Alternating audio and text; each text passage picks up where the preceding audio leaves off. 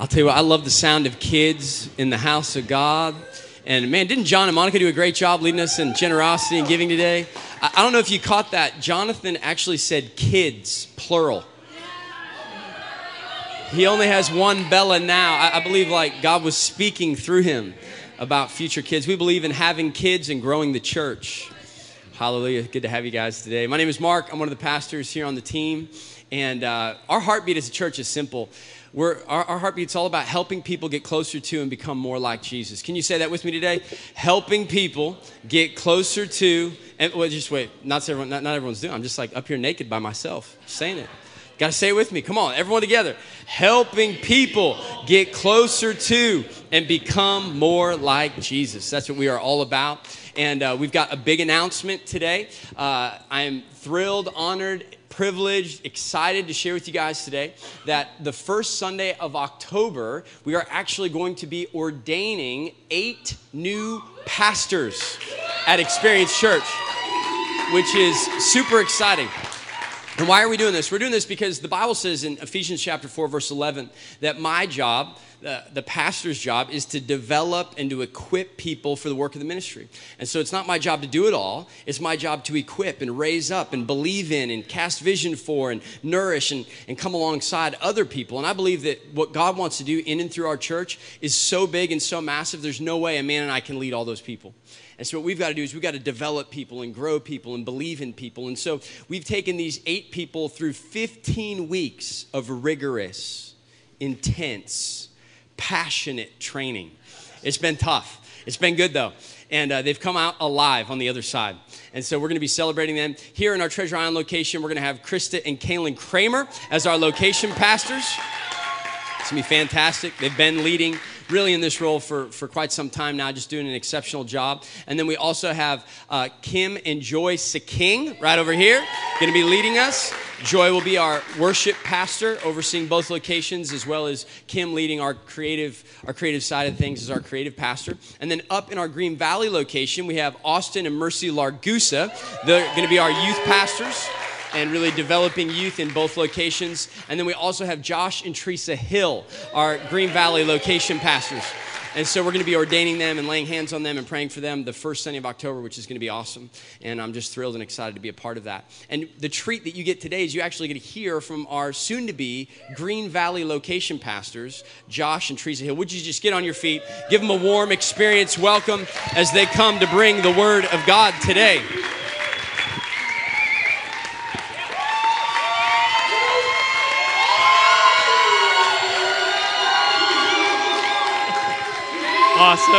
Awesome. It's a Thank warm you. welcome. Yeah, that's super warm. Have a seat. Oh, man. Well, thank you guys so much. We're so excited to be here today and to continue this message that we have in this Me Too series. Theresa and I had the honor and privilege last semester in Green Valley to teach our Financial Peace University class.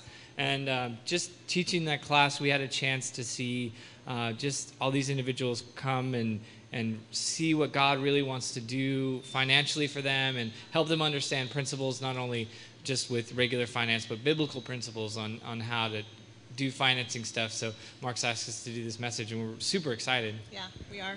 And so we just want you guys to leave today knowing a couple things. We're going to lay those out for you just right here at the front. First of all, we want you to know that you're not alone, that if you've had any financial stress or worry or at some point in your life that, you're not alone. A lot of people have, and people still are, and so that's actually why we're here today. And the second thing we want you to know is what Jesus says about money, what his views are, what he teaches, and why he teaches it, because, he put money in the Bible for a reason. He probably knew that someday we'd all be facing these financial stresses and worries in life, and so he put it there to show us what the Bible says about money. Yeah, and finally, just a biblical plan on what that looks like. We want to be able to help you. We don't want anybody to walk away today with fear and worry about financial things. We want to leave with hope. That's our main goal today, to leave you with a piece of hope on what that looks like and what God wants to do for you. We're going to be reading today from Matthew 6, 19 through 24. It's a pretty nice chunk of verse, but we're going to walk through it, so don't worry. It says, do not store up for yourselves treasures on earth where moths and rust destroy and where thieves break in and steal, but store up for yourselves treasure in heaven where moths and rust do not destroy and thieves do not break in and steal. For where your treasure is, your heart will be there also. The eye is the lamp of the body. If your eyes are healthy, your whole body will be full of light. But if your eyes are unhealthy, your whole body will be full of darkness. If then the light within you is darkness, how great is that darkness? No one can serve two masters. Either you will hate one and love the other, or you'll be devoted to one and despise the other. You cannot serve both God and money. Let's pray. God, we thank you so much for the opportunity today. We thank you for the chance that you've given us to just look at your word and see what it says about money, God. That we pray that you would just help us break off these things that were holding us back, and that we would put our trust in you and fully lean on what you want to do in our lives. In your name we pray, amen. Amen. Amen. So before we get into this message, I want to ask you a question today. Who was the richest person that you knew growing up? Who did you want to be like when you were a kid? I wanted to be like Hulk Hogan. Yeah. Because he's a real American hero. And he had everything, right? Yeah, I think. When I was a kid, I wanted to be, I'll admit it, I had this tendency to binge watch Lifestyles of the Rich and Famous. And so I wanted to be like anybody on that show. They had the pools and the cars and the cool houses and chefs and pretty much everything you can imagine. And so early on in middle school, I decided, well, I'm going to be on that show. And so on my way to school in middle school, my brother would take me to a bagel shop. And I would go in and I'd get 10 bagels for $5 or 50 cents a piece. And then I would go to my middle school and sell them for $1. And so I was a young entrepreneur. Entrepreneur. Yeah, that's a good word. An entrepreneur. And I'd make $5 a day selling bagels.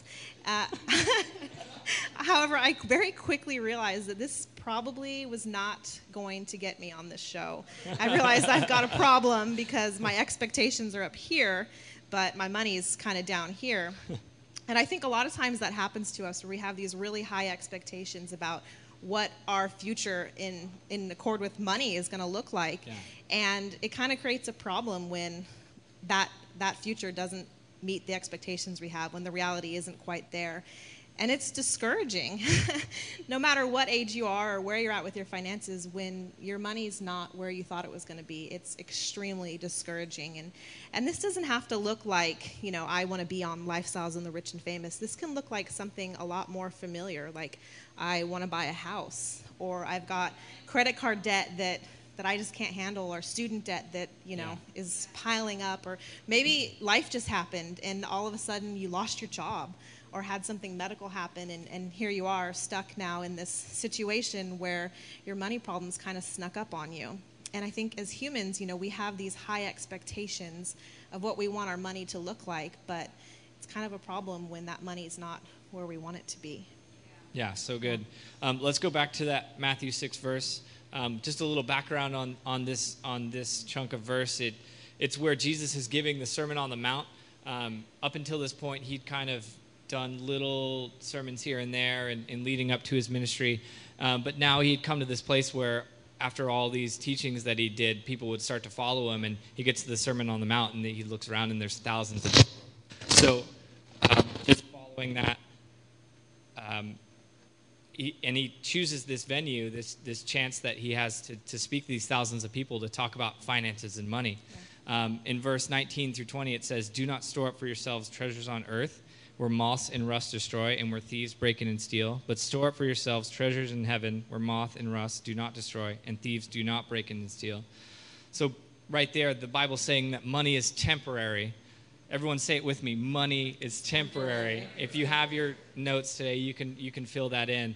But just saying that out loud feels kind of good, right? Just thinking about money being temporary, like it's not eternal. It's not something that we can take with us. I'm not going to heaven with my debit card. It's not going to do me any good anyways. Yeah, that's true. And so I think we have to ask ourselves the question, are we living like our money's going to last forever, or are we living like it's only temporary?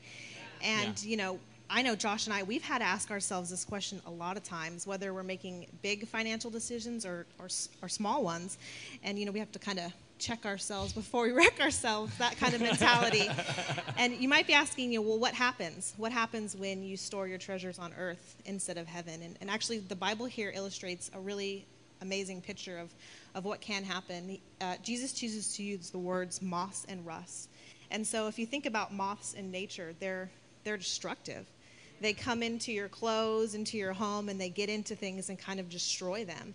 And the same thing goes for rust. If it gets on metal, it corrodes it, it breaks it down. And so here we have Jesus using these words to illustrate what can happen when we store our treasures here on earth. When we store them here on earth, they're in a fragile place. Yeah. They're really subject to corrosion and destruction. And why would we want to put our treasures somewhere like that? Why would we want to put them where they're in a fragile situation? And the truth is we wouldn't want to do that. Yeah. Josh and I actually moved here a little over 3 years ago from Las Vegas, and one of the things that we continually saw in Las Vegas with friends and even family was that people have gambling addictions there, and it's a real thing. And so it's a different way of life, but it's this feeling that they get, like the next card that flips over or the next slot that's pulled, that this is going to be it for me. I'm going to make it. This is going to be my break. I'm going to make it big. And this is what happens when you kind of store your treasures here on earth. You think that earthly things are going to provide that next big thing for you, but that's not the case. Whenever we store our treasures and we put our hope in money here on earth, it'll only let us down. And for us, it didn't have to look like something as extreme as a gambling addiction. It sounded a lot more like everyday things, like when we get more money, then our marriage is going to be easier. Yeah. Or when we get more money, well, then we'll be able to take more time off and spend time together as a family. Or when we get more money, then we can give more because we'll have more to give. And the Bible actually says something a little bit different. Jesus says that when you get closer to God, when you get more of God, then you can have all these things. And he's describing this here in this verse. And so if we were to take some of those statements that a lot of us have probably said and put closer to God in there, it would sound a little bit different. So when we get closer to God, then we'll be able to have an easier marriage. Yeah. And when we get closer to God, then, we'll be able to take more time off and spend time together as a family. And when we get closer to God, then we'll be able to actually give more. Yeah, that's so good. Yeah. And like we said, the Bible says that money's temporary. It's not going to last forever. And it's trying to do something that only God can do, because God does last forever, and the plan that he has for you is forever. Yeah. And he wants these things for you to have. And instead, we were putting this trust in money. Our finances would be a lot simpler if we just followed what Jesus said. If we just looked at the Bible and just followed that plan, because it's there. If we look back at that verse, it says, at the beginning, Jesus says, do not. So he's clearly calling us out, warning us and letting us know that these things that we are putting our hope in, it's not going to last. Yeah. So if we keep reading through Matthew, it says in verse 20 and 21, where your treasure is, so your heart will be also. Jesus didn't pick money as this topic where thousands of people are by accident. Mm-hmm. He could have hit a softball and just encouraged people and like raise this following, but instead Jesus challenged people and he called them to put their trust into something where their heart is. Yeah. And that's what money is connected to our hearts. I mean, I grew up in the 90s, and there was a lot of people who had the wallet, chain, pants deal. And I don't know if that's still cool or not. I don't know. But yeah, right? Hipster. Maybe. But if we're honest with ourselves and we look around how we walk around most of the time, we're walking around with this chain from our wallet to our hearts. Mm-hmm. And it's making every decision that we have and weighing us down. And or purse to chain to heart for the ladies. But when those things are connected together, there's a straight link that we have there and this weight that we feel. And here at Experience Church, we talk about finances and money because we care about your heart, and we want you to see you set free from that. And Jesus talks about it. So if Jesus talks about it, it's probably good enough for us to talk about on a Sunday. But the Bible talks about our heart frequently because that's the core of every decision that we're going to make. That's the core of every thing that we do. We're looking through the lens of our heart, whether it's distorted with money or we're looking at what God wants to do with our heart. And when Theresa and I moved here about 3 years ago, we led with our hearts, and we saw that we wanted to do these certain things. Now, it wasn't with the right intention, but our heart was pulling us to have this house and to have these things. And we wanted this certain house, and we had this idea of what our house was going to look like. And we wanted this where we could have a yard and a picket fence, and I could mow the lawn on Sundays, and we could fill it with furniture and all these things and TVs and things that we felt, if someone looked at our life, would make us look good.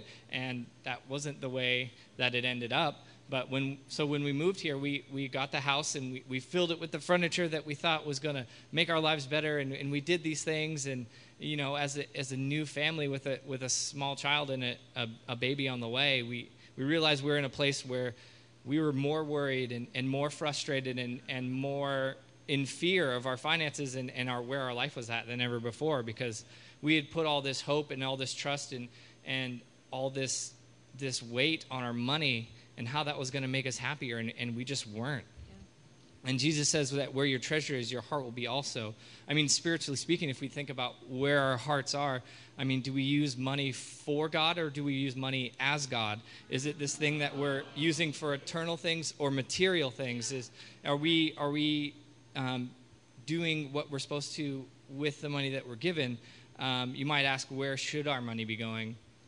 I think biblically it shows that God is giving us this provision to take care of other people. He's giving us this money and blessing us with these things because he's looking at us to be good stewards and use that well.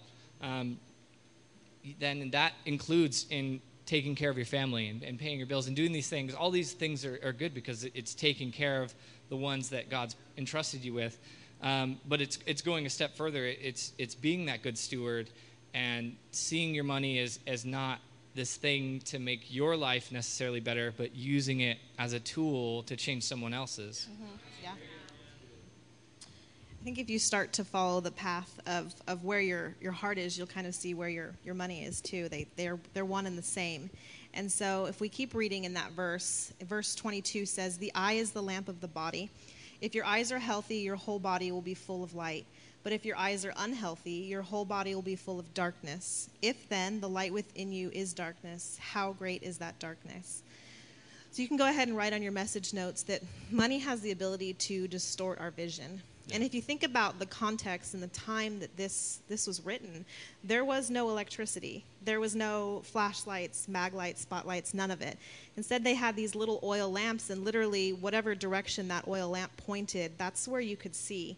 And so this was good because it would keep you kind of, your vision, it'd keep it focused, but also it'd keep you from running into things, which is a plus as well. And so like Josh said, when we start to view money as God, instead of, what we should be viewing it as, it starts to distort our vision. Yeah. And even more than that, I think it starts to distort our relationship with God. As a young mother, my vision has been distorted many times, but I think the biggest time is just in becoming a mom.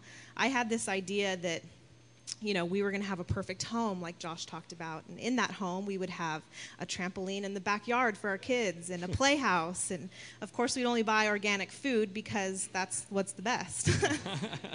And very quickly, when I became a mom of two, I realized, that money kind of had distorted my vision of what being a mom looked like. Because our house wasn't that big, and it barely fit a barbecue, let alone a trampoline or a playhouse in the backyard. And organic food is expensive, so we weren't able to. And money started to kind of distort this vision of what I had, of what being a mom looked like in my eyes. And maybe you've had that happen too. Maybe your vision's been distorted about your dream wedding, or a school that you wanted to go to, or if you're starting a new business, you thought it was going to be a little bit different than what it actually is, or maybe even just getting a job. You thought, well, when I get this job, all my ducks will be in a row, but all of a sudden you very quickly realize that this is not what I thought it was going to be, that your vision's kind of distorted. And I think the hope in that is that, we've all had our vision distorted at one point or another because of money, and the actuality of it is it's discouraging. It's really hard to have this idea of what success and what your life's going to look like, and then money comes in and kind of takes that away from you. And you can't ignore those feelings. They're definitely real, and they definitely they put a heaviness on you when this kind of stuff happens. And so the question we have to ask is, well, how do we stop money from distorting our vision? That's a great question. If you look back at verse 24, it says, no one can serve two masters. Either you will hate one and love the other, or you'll be devoted to one and despise the other. You cannot serve both God and money. And the bottom line here, that this thing that Jesus is drawing a connection to is saying that Jesus is not going to compete. No. We have to look at ourselves and the situation we're in and ask the question: Is money our master? How do we know? What does that look like when we're letting money make the decisions for us? Mm-hmm. Is it causing stress and worry? Raise your hand if you've ever been stressed and worried about money. I'll put up 2 hands. It's crazy. We live in this place where it's ruling everything that we do. And it's causing problems not just in our wallets and not just in our bank accounts. It's causing problems in our relationships. Mm-hmm. It's causing problems in our marriages and the way that we do life together, and the way that we do community. Are we sacrificing who we are and who God has called us to be for money in our relationships? Are we sacrificing that for everything that we do, even our faith? Mm-hmm. And all that for money. We cannot serve God and money. No, we can't. And so in order to start kind of addressing this and seeing, are we doing this? We had to take a look and say, how tight of a grip does money actually have on our hearts? And in 1 Timothy chapter 6, verse 6, it says, a devout life does bring wealth, but it's the rich simplicity of being yourself before God. Since we entered the world penniless and will leave it penniless, if we have bread on the table and shoes on our feet, that's enough. And so we have to be content. We have to be content with these things that God's given us, and we have to start trying to find happiness in God instead of in everything but God. I kind of laugh because a few weeks back, Josh and I were driving through Sacramento, and we were shocked because literally within 5 minutes, we saw probably 20 storage rental spaces. And I'm not talking about just single spaces. These were like massive spaces that held hundreds of rows of rental spaces. And we started thinking through the fact that this is a lot of stuff that people are just kind of storing away and putting here. And we started thinking of that saying, that we buy things we don't need with money we don't have to impress people we don't like. And it's kind of true. We have a lot of junk. We have a lot of unnecessary. And in that, we have to see, are we being content? Are we being content with kind of amassing all of this stuff and all of these things? Or are we not content? And we think that more that we buy and the more that we get, the more content that we'll be. In that verse, it says, if we have food and clothing, we'll be content. And those are the essentials. Those are what God's going to provide. But as a society, I think we start asking for more than these essentials and demanding more than these essentials. And if we keep reading in that chapter, verse 9 and 10 says, lust for money brings trouble and nothing but trouble. Going down that path, some lose their footing in the faith completely and live to regret it bitterly ever after. And so we must see that God provides everything we need. And that, unfortunately, you won't be the exception to that rule. We weren't the exception to that rule. You won't be the exception to that rule. And really, if we continually try to be the exception and to say, well, I need this stuff too, we're going to lose. And in that, we might lose more than just our money, but we might lose our faith and the relationship that we have with God. And we think, we've talked through this, and we get it. Like, we get that being content, sometimes it feels like having money in the bank is where that security comes from and being content. Yeah. And as society, we feel more comfortable when we have more room to live with, definitely. That's a real thing. But really, only God can provide the security and the status that we're looking for. Yeah. And so, we've treasured our money. We've wanted to find our identity in clothes and houses and all that kind of stuff that wasn't God. And we've searched for this identity in all the wrong places. But really, Jesus was the only one that could ever give that to us. And has given us this self-love that we didn't know was possible, and a sense of worth and security that we didn't think we'd have. Yeah. And when we start to look for our status in money, it's only going to let us down. You know, someone's always going to have more than us. Someone's always going to have greater things. But when we shift our thinking and we start to find that all in God, it kind of changes. It changes our hearts. It changed our hearts. And we decided we were at this point, this breaking point, where we could keep living the way that we were living, or we could make a plan. And so we did. We made a plan, and we got our budget together. And you know, we want to encourage you guys with that today, that as a church, as a people, that we would make a plan together where we can see a healthy financial future rooted in God.